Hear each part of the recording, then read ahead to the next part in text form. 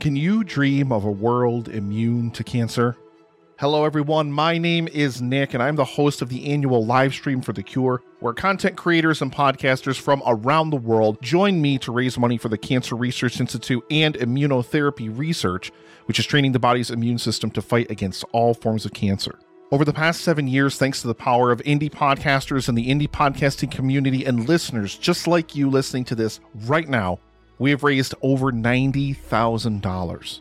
And as I record this now, the 8th annual live stream for The Cure is barreling down upon us really quickly in just about 2 weeks.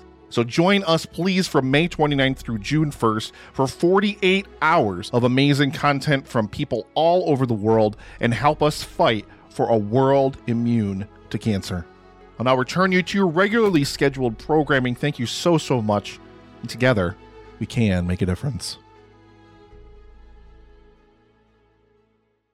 I am definitely going to need a bigger podcast. In a world overflowing with movies, we need a hero. Someone to separate the bad from the good. Sounds like a job for verbal dioramas. She watches all the movies from comedy to drama. From the talk roll sound, and don't forget the action. She'll watch until the end and then she'll give you her reaction. Movies you know, movies you don't. Prequels, sequels, remakes, and trivia and outtake. Movies you know, movies you don't. Interesting stories, all the categories. Hi everyone, I'm Em and welcome to Verbal Diorama episode 106, Jaws. This is the podcast that's all about the history and legacy of movies you know and movies you don't. And as always, a huge hi, hello and welcome to everyone listening, whether you are a returning listener or whether you're a brand new listener because you just really love Jaws. Basically, I'm so grateful that you're here, and no matter how you're here, thank you for being here. And where podcasts are concerned, there are plenty of podcast fish in the sea, but I figured it was about time I tackled, excuse the pun, the biggest of cinematic fish. So Jaws has basically been a long time coming on this podcast. But before I do delve into the oceanic world of Jaws, I just wanted to say a massive huge thank you to everyone who listened to previous episodes and provided feedback on previous episodes as well. I'm talking about the Mitchells versus the Machines and Mad Max Fury Road. And no one came for me recommending the Mitchells versus the Machines in the Mad Max Fury Road episode, which I'm really happy about because I was really worried that someone would come for me, but they didn't. So thank you for not coming for me. But before I start singing a jolly sea shanty, I'll be honest, I don't know any jolly sea shanties, so I'm not even going to try. We should probably listen to the trailer for Jaws. There is a creature alive today who has survived millions of years of evolution without change, without passion, and without logic. It lives to kill. A mindless eating machine. It will attack and devour anything. It is as if God created the devil and gave him jaws.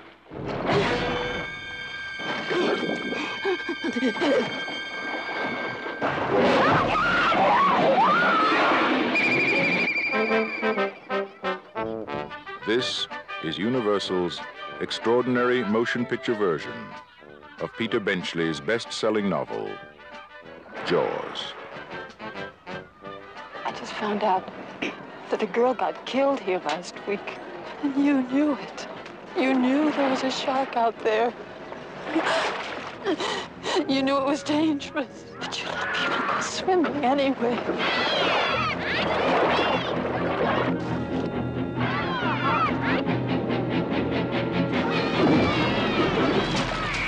you see that?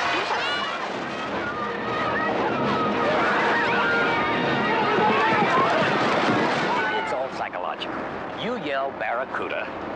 Everybody says, huh? What? You yell shark.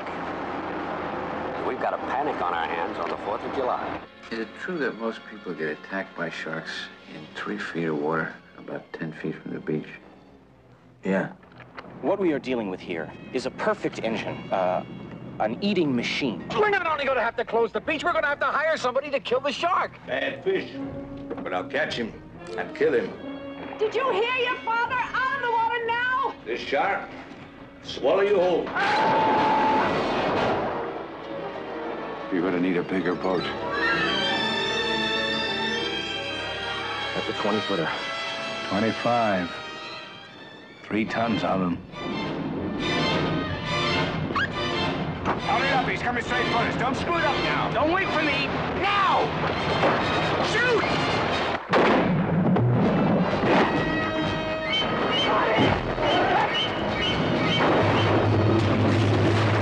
Watch the tail! Give him room! I can't, he's trying to run! Oh! Cut it quick! I can't hold it! Hurry! Break it up! Brody!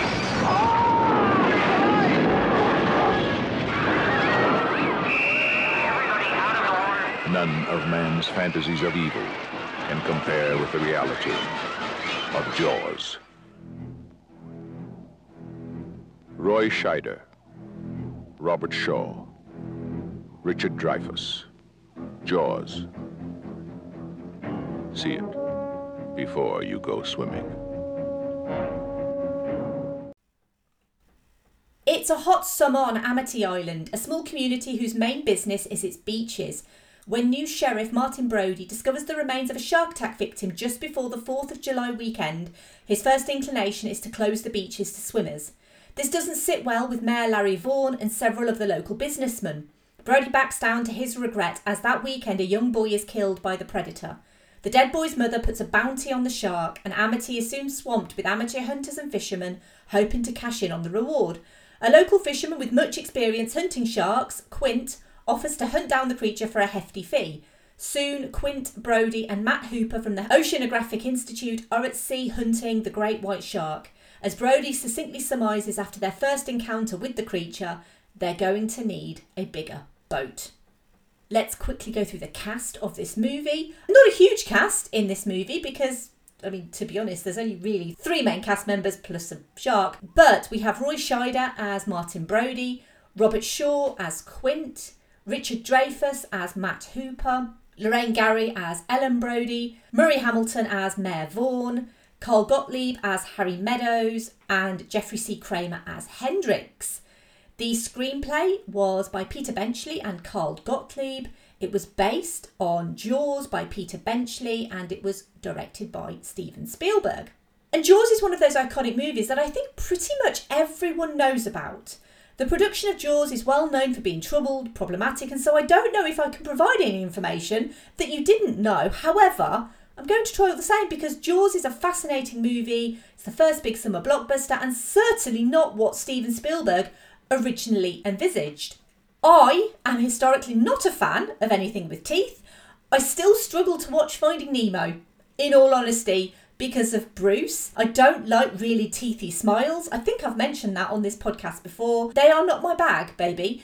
But I do have a bit of a love for shark movies. And while I can't remember the first time I watched Jaws, because I've watched it so many times over the years, I've watched bits and pieces here and there. I know I've definitely watched it in its entirety, but I can never remember the exact moment that I saw it. I can remember the first time I watched movies that were inspired by Jaws. So movies like Deep Blue Sea, Sharknado, Piranha, every other low-budget shark movie out there. And I really enjoy them, genuinely. And Jaws has always instilled a little bit of fear in me, which I guess that's its kind of modus operandi. It's supposed to instill fear in everyone who watches it. But to start the history of Jaws, we need to go back to June 1916, when the US was affected by a series of shark attacks along the coast of New Jersey, where 4 people were killed and 1 injured by either a great white shark or a bull shark. The incidents occurred during a summer heatwave and a polio epidemic, which drove thousands of people to the Jersey shore between the 1st and the 12th of June that year. A wave of panic ensued along with shark hunters and the communities wanting to protect the economy of the summer seaside towns from the effect of a so-called killer shark. A lot of this obviously makes a lot of sense when you think of Jaws. Several fishermen claim to have caught the Jersey man-eater with blue sharks, great white sharks and sandbar sharks all killed.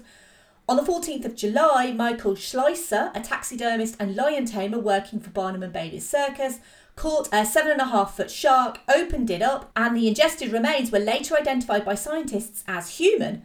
And after this shark was killed, no further deaths were reported. So that was 1916. Let's fast forward in time to young Peter Benchley. So he spent time on fishing trips with his father Nathaniel, where he first dreamed up the idea for a story about a killer shark and what would happen if the shark would come to a place and not leave.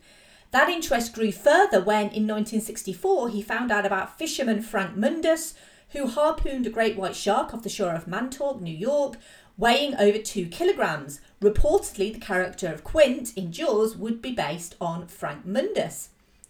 Peter Benchley wanted to be a non-fiction writer, and while his agent scheduled regular meetings with publishing houses, no one was interested in any of his non-fiction ideas.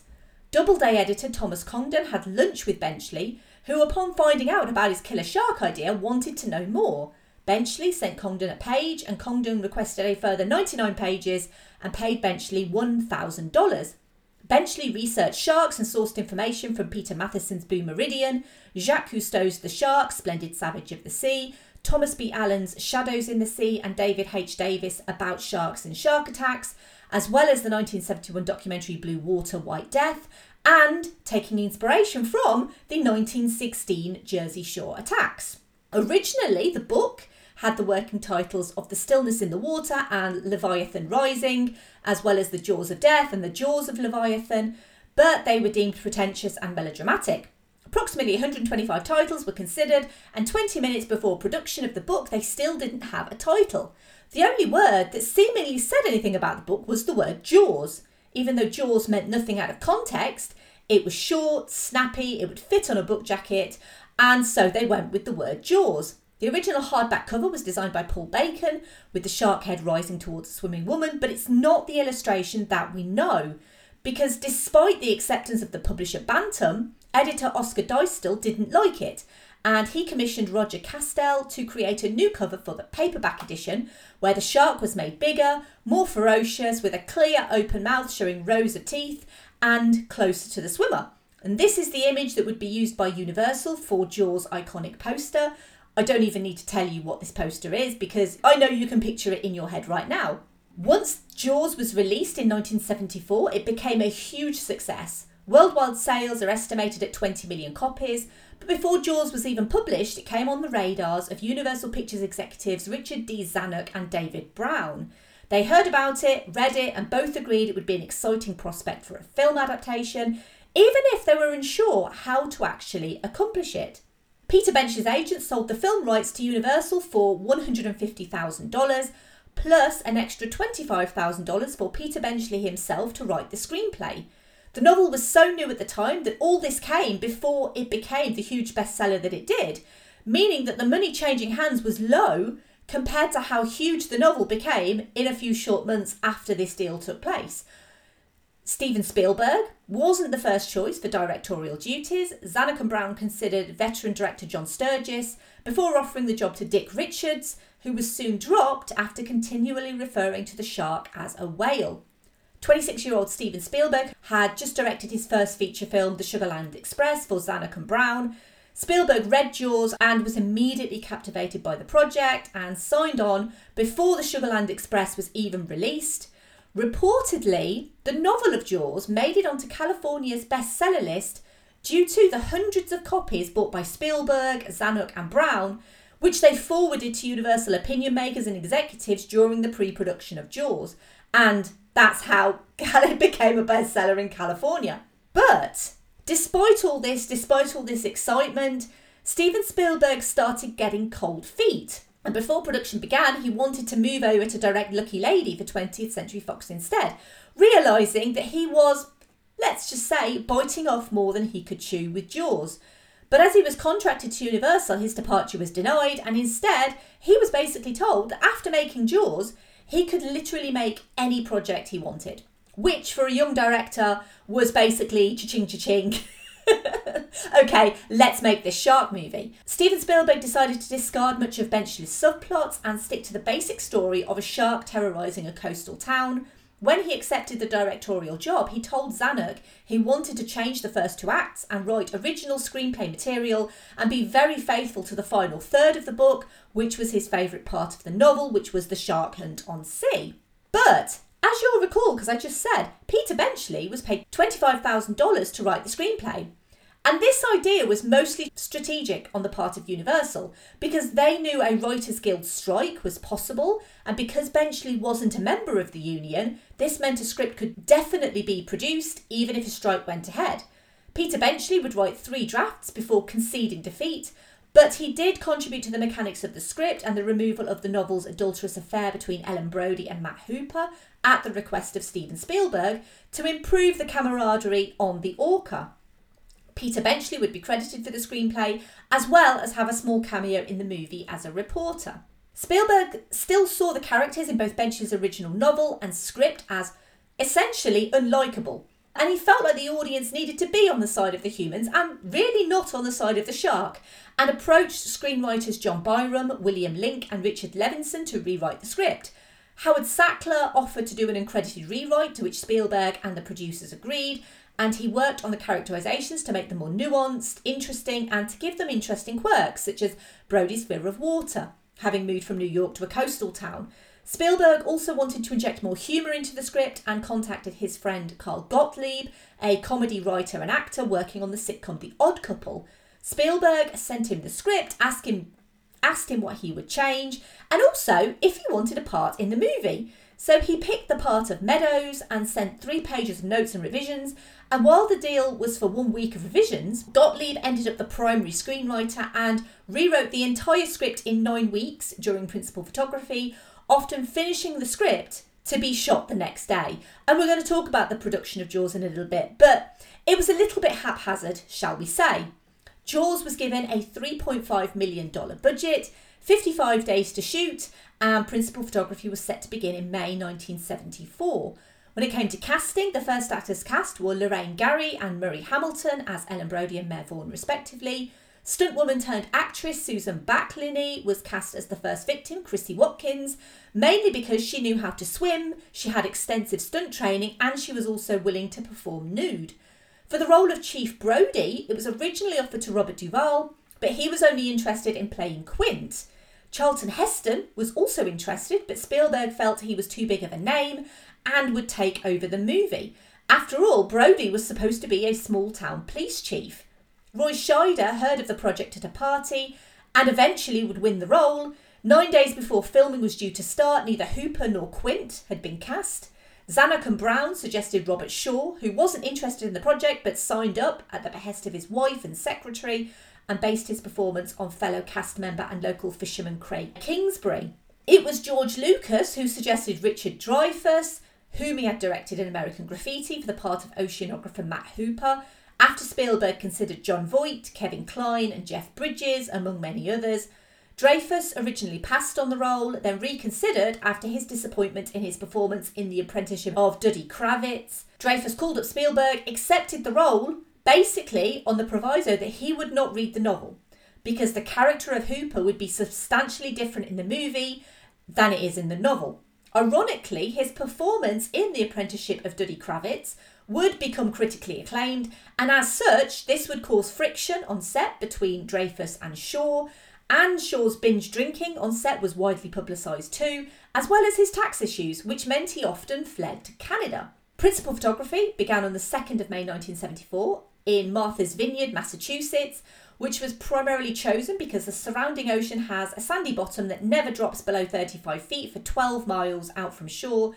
This was mainly to allow the mechanical sharks to be operated successfully. Jaws was the first major motion picture to be shot in the open ocean, and despite the relative short depth of the water, Spielberg still wanted it to look like they were far out to sea, after unsuccessfully proposing to train a real shark for the movie, which I don't think has ever been done before, ever. It was decided to utilise modern technology at the time to build 3 full-size pneumatically powered prop sharks, each of them 25 foot long, weighing hundreds of pounds, a full body prop called a sea sled with no belly, plus 2 platform sharks with either the right or left flank uncovered. The sharks were designed by art director Joe Alves and built at Rolly Harper's motion picture and equipment rental in Sun Valley, California. 40 effects technicians worked on the sharks, supervised by mechanical effects supervisor Bob Matty. He was the special effects director of 20,000 Leagues Under the Sea and Mary Poppins.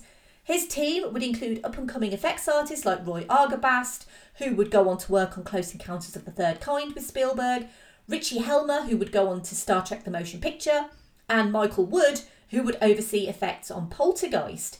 These sharks performed beautifully during testing, and once complete they were trucked to Martha's Vineyard from California.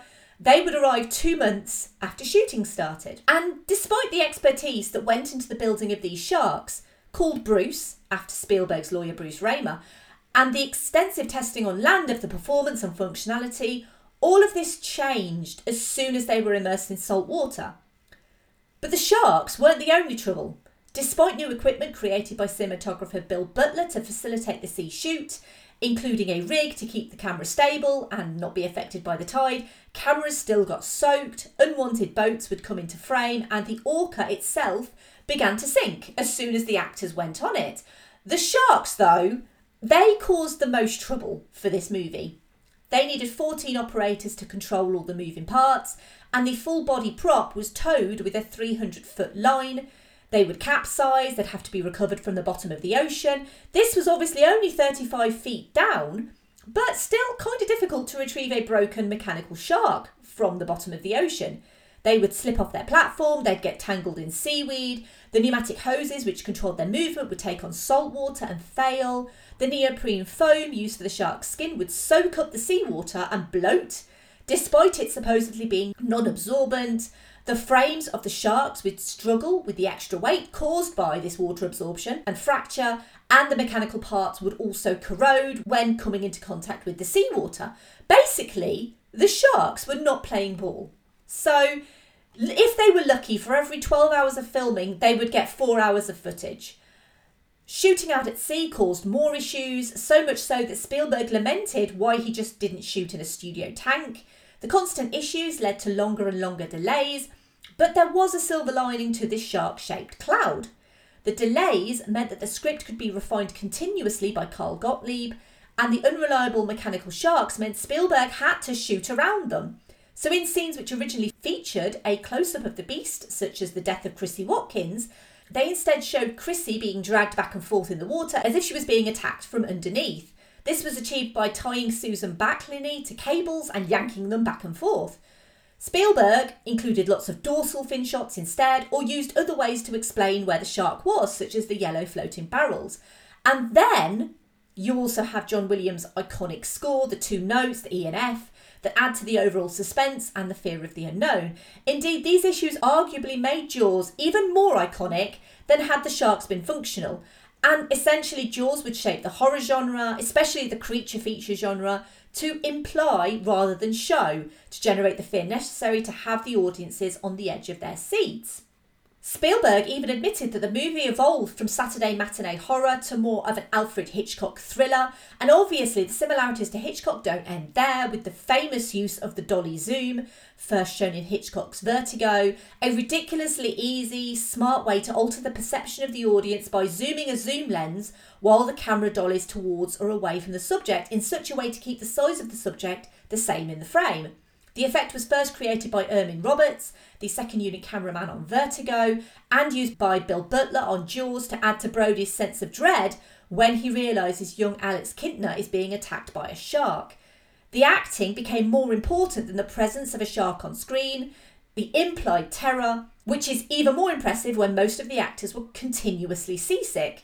With Gottlieb almost decapitated by boat propellers and Dreyfus almost imprisoned in the shark cage, the shoot certainly sounds mostly terrifying. And speaking of the shark cage, real shark footage was used for that scene where they had a smaller cage along with a short actor to show the impression of the shark being huge in comparison. This footage was shot by Ron and Valerie Taylor off Dangerous Reef in South Australia, and the footage they caught of the great white attacking the cage was so brilliant Spielberg wanted to use it immediately. It also essentially saved the life of Matt Hooper, as the cage was empty for the best looking shots, and so the script was changed to have Hooper escape before the shark attacks the cage, which saved the character's life. And it allowed them to use the footage of the real shark, who really did get caught in the cage lines and thrash about. The shark was unharmed, but essentially Matt Hooper was supposed to die. And because of this one shot, he didn't die. Principal photography, which had been scheduled to take 55 days, ballooned, just like the shark's neoprene foam skin, to 159 days. Having a film 100 days over time budget and $5 million over cost budget meant that Spielberg assumed that his career was over. He wouldn't be present for the final shot filmed of the shark exploding, which would actually become a trademark of his going forward. Not being present, not exploding sharks. And while we can attribute the failure of the shark to be the saviour of Jaws, the actual saviour was the editor Verna Fields. She was the so-called mother cutter of Peter Bogdanovich and George Lucas and had close ties with both and also with Steven Spielberg. She edited the Sugarland Express. Fields' work on Jaws was celebrated as the clear evidence as to why editing is necessary and how an edit can change the picture. Fields would take terrifying moments and make them funny. She'd take funny moments and make them terrifying. Her work on Jaws has been studied for over 30 years, notably the fact that Fields managed to give the shark a personality before we even see it in the flesh. Verna Fields is the unsung hero of Jaws in many ways, and her work is still admired over 45 years later as some of the best in the business. But she wasn't just an editor, she was also a liaison between a stressed, overworked Spielberg and the studio when the budget began to overrun. Her reputation kept Jaws afloat, so to speak, and when she was editing the movie, often without any usable footage after a day's shoot, she edited on location and essentially used a home editing suite. Her decisions made Jaws unlike any other horror movie that came before or even after in many ways. Verna Fields would go on to win the Oscar for Best Editing for Jaws, and Jaws has been listed as the 8th best edited film of all time by the Motion Picture Editors Guild in 2012. Jaws would also be Fields' final editor credit, as Universal Pictures made her vice president for feature production. She was one of the first women to hold a position in the upper management of the industry and used her role to try and address a heavily male-dominated movie industry. She worked in an executive creative consultancy role for Universal until her death in 1982, aged 64. Verna Fields' contribution to the film industry is huge, but her contribution to Jaws is unparalleled. When the movie underwent test audience screenings, which were overwhelmingly positive, Spielberg decided to add one more jump scare and filmed a scene in Verna Fields' pool, which they filled with milk and they covered with tarpaulin to recreate the murky Atlantic waters. It's the scene that always makes me jump the highest. When Hooper discovers Ben Gardner's body in the boat, Spielberg used $3,000 of his own money to shoot that scene using a life-size latex model of Craig Kingsbury's head. Like most movies though, newsflash, most movies aren't scientifically accurate. There's always a little bit of artistic license that goes into movies, even true stories. But I think it's safe to say that the portrayal of sharks in Jaws isn't really scientifically accurate. While arguably Jaws did make people afraid to go into the water, it also highlighted the admiration of these magnificent animals and encouraged further research into their natural history to create a more nuanced view of these apex predators, lest we forget the orca is its own natural enemy. Sharks are not particularly fond of eating humans. We are not their natural prey. And ironically, the threat to sharks by humans is far greater than the threat to humans by sharks. For every human killed by a shark, humans kill approximately 2 million sharks. Peter Benchley would go on to regret demonising the great white and became an avid conservationist, working with environmental groups and scientists on behalf of sharks until his death in 2006. It is a fact that shark attacks do occur. There were 105 confirmed shark attacks on humans in 2019, as well as 5 deaths, but most of these can be attributed to a misunderstanding that the shark thought that the human was a seal or something like that. There are cases of provoked attacks where humans initiate interaction with the shark, which annoyed it to the extent that they chomp down. But statistically, you're more likely to drown in the sea than you are to be attacked by a shark in the sea. And if you are attacked, it's probably either going to be a great white shark, a tiger shark, or a bull shark. They are generally the only 3 sharks that have ever attacked humans.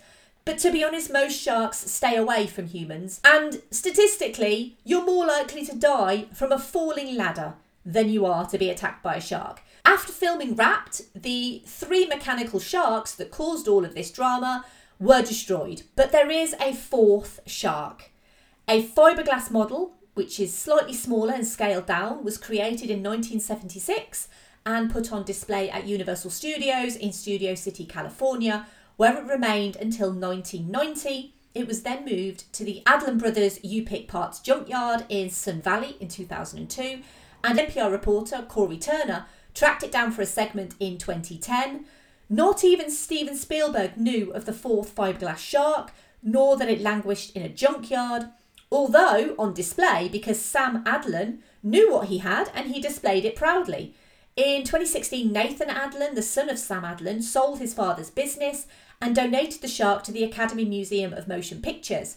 The shark was in desperate need of repair, and special effects and makeup artist Glenn Nicotero volunteered to restore the 4th Bruce. His paint was peeled off, all the stress fractures were dremeled out, and his jaws were fully recreated from blown up stills of the original. The teeth were created by the same original moulds, and even their placement is completely faithful to the original shark models. Bruce number 4 was debuted to Joe Alves, the original designer, and Roy Arbogast, the effects artist responsible for the original shark skin. Both were overcome with emotion seeing Bruce live again. Bruce was moved to the Academy Museum of Motion Pictures, where he will be greeting visitors in a public area to entice them to buy a ticket. The Academy Museum of Motion Pictures is due to open on the 30th of September 2021 and is located on Wilshire Boulevard in Los Angeles. So if you're in Los Angeles, late September, early October of this year, then why not go and see Bruce number 4 hanging up proudly in the Academy Museum of Motion Pictures. And it is an astonishing piece of work that they did to actually completely restore that shark. It looks absolutely stunning. And if I remember, I'll pop some images on social media because it is an absolutely wonderful piece of work that they've done. And it's a shame that the original sharks no longer survive because it would be absolutely fascinating to see one of those 3 sharks. But no, they were completely destroyed. So Bruce number 4 is the only Bruce model that exists in the entire world. So if you're in Los Angeles, please go and visit him. Right, let's move on to the obligatory Keanu reference. And oh God... Why? Why do I do this to myself? So this is a part of the podcast where I try to link the movie that I'm featuring with Keanu Reeves. And this is really tricky. And this is I always say this, I know I do. This is probably the worst obligatory Keanu reference yet. But Keanu Reeves narrated a 2015 biographical documentary called Mifune, The Last Samurai, which also featured Steven Spielberg as himself, and genuinely I couldn't think of any other way to link Keanu with Jaws. The guy was 9 when this movie came out, so it's not like he was even working in Hollywood at the time. So that's it. It's really bad. Keanu's not done any shark movies, he's not done any creature features, and he's not done anything on Martha's Vineyard that I'm aware of. So... That's it. I know it's really bad. I feel such shame for myself. Right. I've already mentioned the excellent John Williams score, and Williams would partner with Spielberg for the majority of his movies going forward.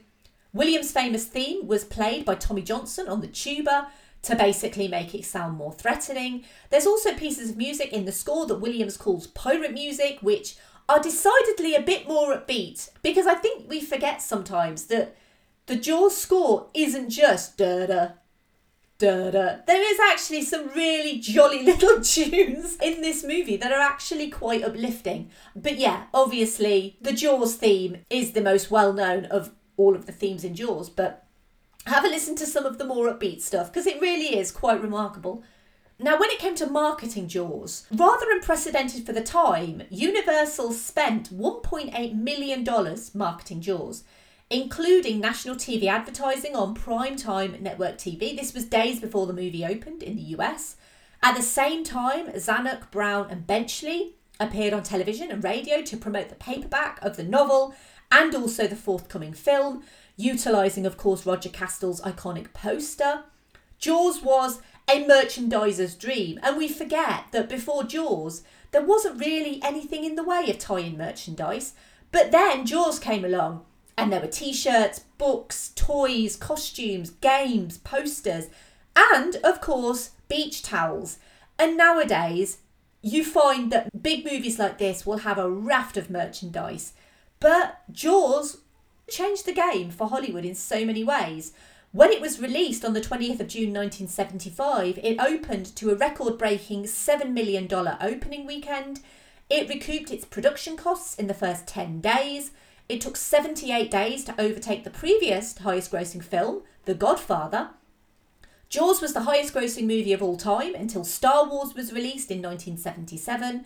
It would be re-released in the US in 1976 and 1979 and would bring in $123.1 million in rentals alone.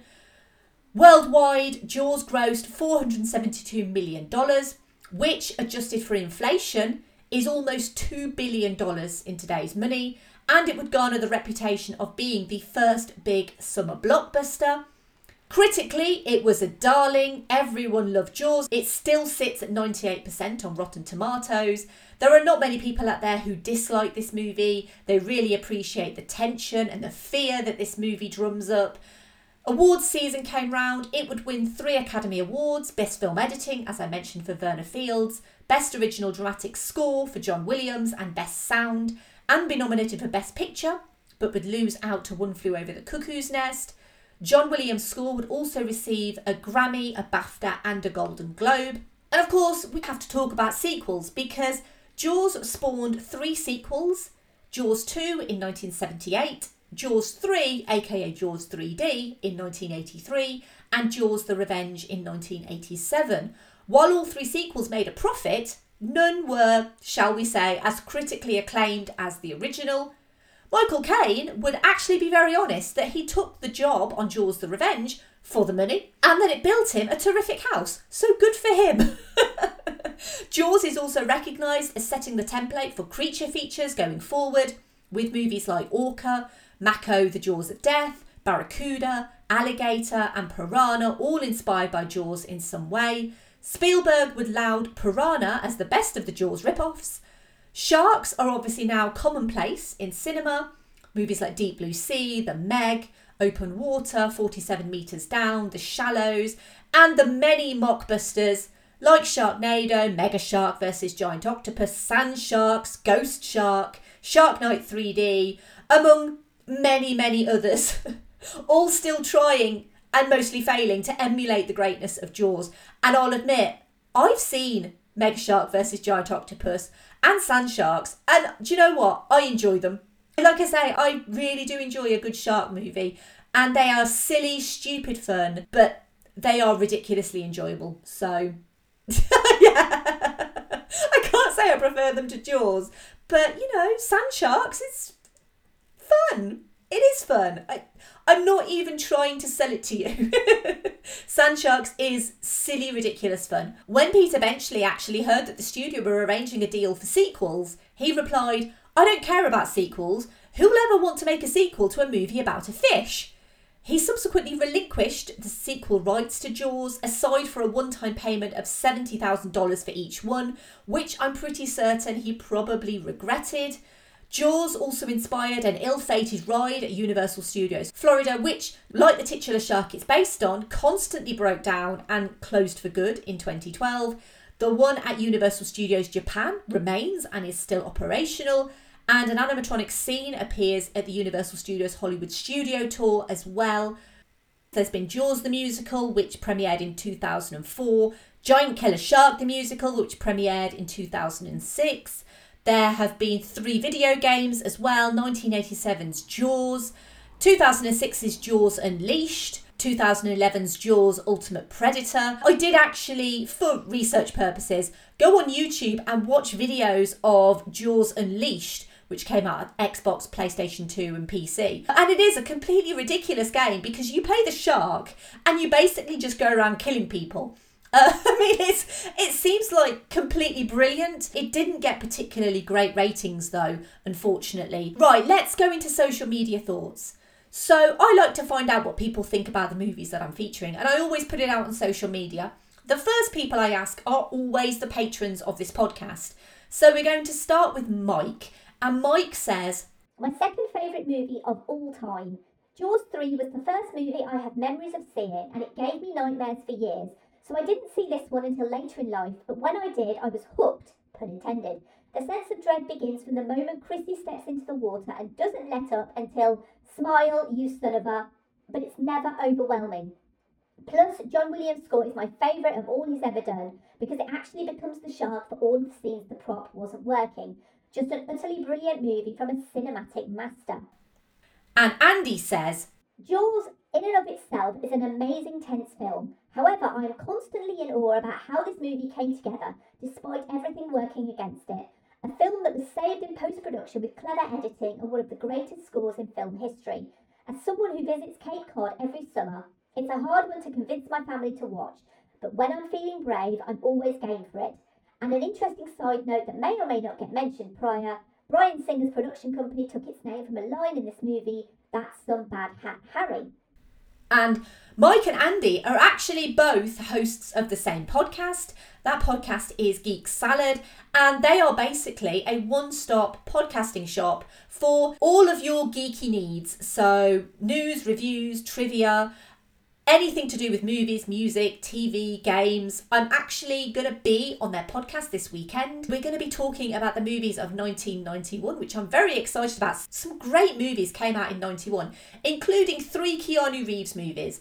Bill and Ted's Bogus Journey, Point Break, and My Own Private Idaho came out in 1991. So I'm really excited to be talking about those. But absolutely, you should listen to Geek Salad. I will pop some links in the show notes. We have some more patron comments. We're going to start with Sam from the amazing podcast Movie Reviews in 20 Qs. And Sam says, I don't really need to repeat myself.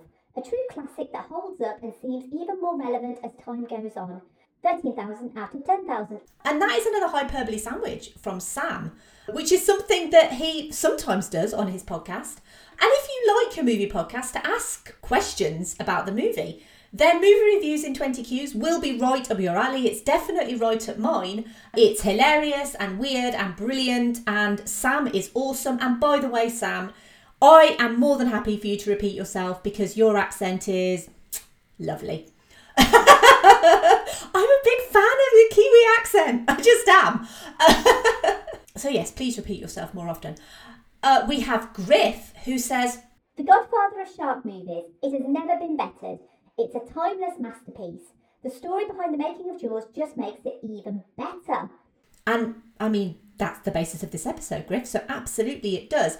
And Griff, along with Paul, hosts the, obviously, the Paul and Griff Show. Their podcast is basically a bit like a podcast movie magazine because they have facts, they have trivia, and they have wit and humour as well. Make sure that you have a listen, link in the show notes for Paul and Griff Show, and also links in the show notes for Movie Reviews in 20 Qs as well. I forgot to mention earlier. We also have a patron comment from Vern who says, One of the scariest movies for me. It's a tie between this and Irreversible as the only movies that made it difficult to fall asleep after I watched them for the first time. After an incident that involved Bruce at Universal, I had a hard time just seeing the box art. I mean, having heard stories about Universal Studios and what happened with the shark ride there, and obviously with my aversion to anything with teeth, especially anything with teeth that jumps out of the water, then I can absolutely 100% side with you on that. And Cinema Recall, they basically love discussing iconic moments in film.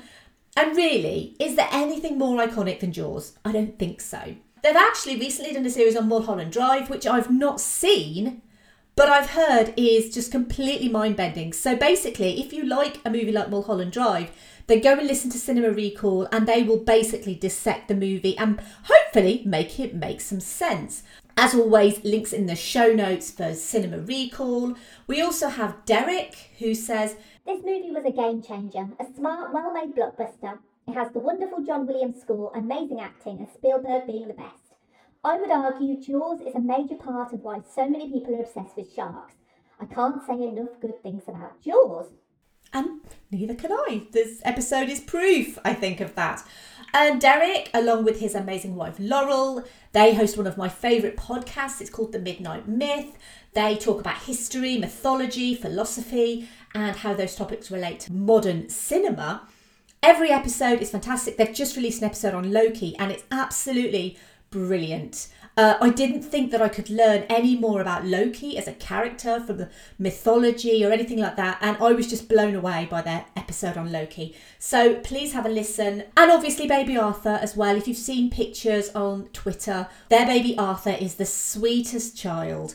Like a little golden cherub of a child, and he's just lovely, and occasionally you kind of hear him in the background of episodes, and it's really cute. As always, links in the show notes for The Midnight Myth. Make sure you have a listen to them. And final patron comment is from Brendan, who says, A masterpiece is always magical, and an accidental one even more so. There are films Spielberg made that are arguably better than Jaws, not many obviously, but this is the one that made Spielberg, that exposed and honed the filmmaking skills that would define his career. It's also a rip-roaring, sun-drenched horror film that holds up more than 40 years later, an endlessly entertaining cocktail of music and genre and craft and immortal performances. It's Jaws. And Brendan does not have a podcast, so I can't plug anything for him, but he is an amazing person. As always, thank you to Brendan. Thank you to all of the patrons for providing comments. Always so much appreciated. And also in the comments, I'm going to be popping some links in the show notes to some episodes that some of the patron shows have done on Jaws. So there is an episode from Geek Salad in the show notes. There's also an episode from Movie Reviews in 20 Qs, and also an episode from The Midnight Myth. So if you enjoy this episode on Jaws and you want some more, because obviously if you're a bit of a shark and you just want more podcasts on Jaws, then check out those 3 episodes. Links are in the show notes, basically in the little section where I put all the patron stuff. Right, we're going to move over to Twitter comments as well. So we have a few comments on Twitter to go through. So we're going to start with at the FlixPod. This is Jeff, who says, Hi Em, only just saw your Jaws comment in time. So Jaws came to Cardiff in January 1976. I arranged a school trip on its first Saturday for 10 of us. The queue to get in was amazing. We queued 3 hours, and in that time I even arranged a lunch rota to make sure we were all fed. We get in after one of my school friends tried to make out he qualified for half price. People in South Wales know him as he is a big personality on BBC Radio Wales and Welsh TV, so no names.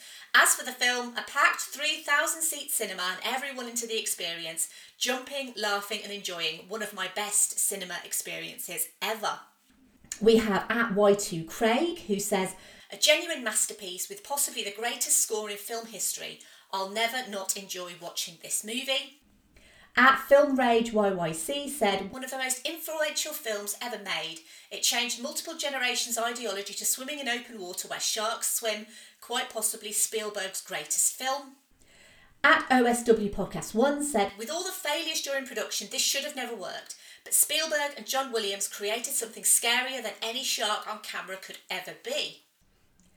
At Retro_Tube said, for me, what makes this especially great is Spielberg's talent for all-American homespun chaos, the hyper-realistic domestic scenes and cosy summery amity. He doesn't leap straight into the hunt within the first 20 minutes. Like The Birds, he keeps it light at first so that when the horror happens, you really feel it. It's not a genre horror film or a monster movie, it's horror introducing into a sunny light comedy drama about a seaside resort. At Stuntgoat75 said, my favourite movie of all time, I never get bored of watching. Just a perfect film, action, suspense, great cast, what else do you need? At Kirsty Bennett 8 said, okay, I only saw this classic for the first time within the past couple of years, and I thought I would be really scared. I did jump a lot, but it was really well done and I definitely enjoyed it. At Swayze of Arabia said, Jaws is such a perfect suspense movie. It builds tension by not showing the shark, although that's due to budget reasons. It has amazing music adding to the tension, plus the actors do a good job of making the viewer believe there's tension. It's just so much fun. And at Round Here PC said, we covered Jaws in our latest episode as well. It is the shark movie that all other shark movies are measured against. It still holds up as suspenseful and sincere, and the chemistry between the main actors is such a pleasure to watch, and there's always something new to notice. And a huge thank you to everyone who provided comments on Twitter. There are no comments on Instagram or Facebook this time round, but again, I mean, that's pretty commonplace. Across the board, really, everyone loves Jaws, which completely expected because this is an iconic movie. A huge thank you to all the patrons and everyone on Twitter for providing feedback on Jaws. With influences ranging from Moby Dick to Creature from the Black Lagoon and Godzilla, among many others, Steven Spielberg made a movie that was destined to fail, and yet ended up being a huge success just by changing the monster movie formula. But not just the monster movie formula. By creating a middle-class seaside town desperate to do anything to keep tourism alive and well, regardless of the impending doom, any social class conflicts are secondary to the primary cause of man versus beast, where man is inherently good and heroic, and the beast is evil and must be stopped from doing what is honestly what animals do. Even the animosity between working class Quint and middle class Hooper is hinted at, but ends with man coming together to fight the common foe, a foe that doesn't discriminate between class. It'll eat you regardless of how wealthy you are. There's a good reason why, when coronavirus was devouring the human population, making millions sick, putting hundreds of thousands of people in hospital, killing the vulnerable and infirm, that the mayor in Jaws was used as an allegory to many government responses of, it's business as usual. But as people continue to swim, the shark continues to kill. Like Mayor Vaughan, who values the bottom line more than the community, he ignores the repeated advice of professionals. By downplaying the threat, you actually make the threat worse. Jaws may have started without a script, without a cast, and without a shark, but 46 years later, it's still the benchmark for creature features and a watershed moment for blockbuster cinema, with a practical shark that still terrifies me, even if others not so much. It's easy to see why Jaws is a favourite of many a moviegoer, but when you realise what actually went on behind the scenes, it somehow endears you more to this cinematic treasure. Not only was it a fun movie with great characters, it genuinely made people afraid to go in the water. There aren't many movies that have that level of social and cultural legacy. Jaws gave us the summer blockbuster, the tentpole movie, the wide release, the heavy advertising and merchandise, as well as directly influencing a movie coming to this podcast in a couple of episodes' time. All I'm going to say is Jaws in space. Just when you thought it was safe to go back in the water. Thank you for listening. As always, I would love to hear your thoughts on Jaws. If you love this episode, you can help Verbal Diorama grow and be noticed by others by leaving a 5-star rating or review on Apple Podcasts or Podchaser. You could retweet or like posts on social media. That always helps with visibility. Or you could simply just tell your friends or a family member about this podcast, especially if they really, really love Jaws. And if you do like this episode on Jaws, you might also like the following episodes. So I'm going to start with recommending episode 41, which is Tremors. Tremors is obviously very inspired by Jaws. It has some wonderful creature effects. For a long time, the worms aren't even seen, they're just implied. And when you do finally see them, they are absolutely incredible creature effects. I highly recommend Tremors. It's obviously a very comedic movie. It has some great performances in it too, but really, you're going to be there for the giant worms, aren't you? And that's not often, it's not often what I will say on this podcast is be there for the giant worms. But Tremors is such a fun B-movie romp. It really does harken back to those old 50s B-movies. And it, like I say, it takes a lot of inspiration from Jaws. So if you do like Jaws, then please check out Tremors. The other movie that I'd like to recommend is also partially inspired by Jaws, and that is The Thing from 1982. Obviously a John Carpenter movie, Kurt Russell, and a lot of the time you don't actually see the thing. You don't know who the thing is. You don't know who's infected. It's so suspenseful and tense. It's a real masterclass in horror movie making from John Carpenter. So if you haven't seen The Thing, I would absolutely also recommend that one. And finally, I kind of felt like I had to recommend a Steven Spielberg movie. And I couldn't really recommend Hook because it's not really in keeping with this creature feature tradition. So I'm going to have to instead recommend episode 57, which is Jurassic Park, because that really is the seminal monster movie for me. It's the movie that I grew up watching and being terrified of. I definitely saw Jurassic Park before Jaws because Jurassic Park was one of my first cinematic moments, and it's something that I've spoken a lot about on this podcast. But yeah, obviously it's another Steven Spielberg movie. It's another classic. you do see the monsters in Jurassic Park, but the effects are so well done. Like with all of these movies, with Tremors, The Thing, Jurassic Park and Jaws, practical effects. I know that people have a bit of an issue with the shark in Jaws, how it doesn't look realistic. I don't care. I don't care that it doesn't look realistic. It still scares the bejesus out of me because it's a shark with teeth.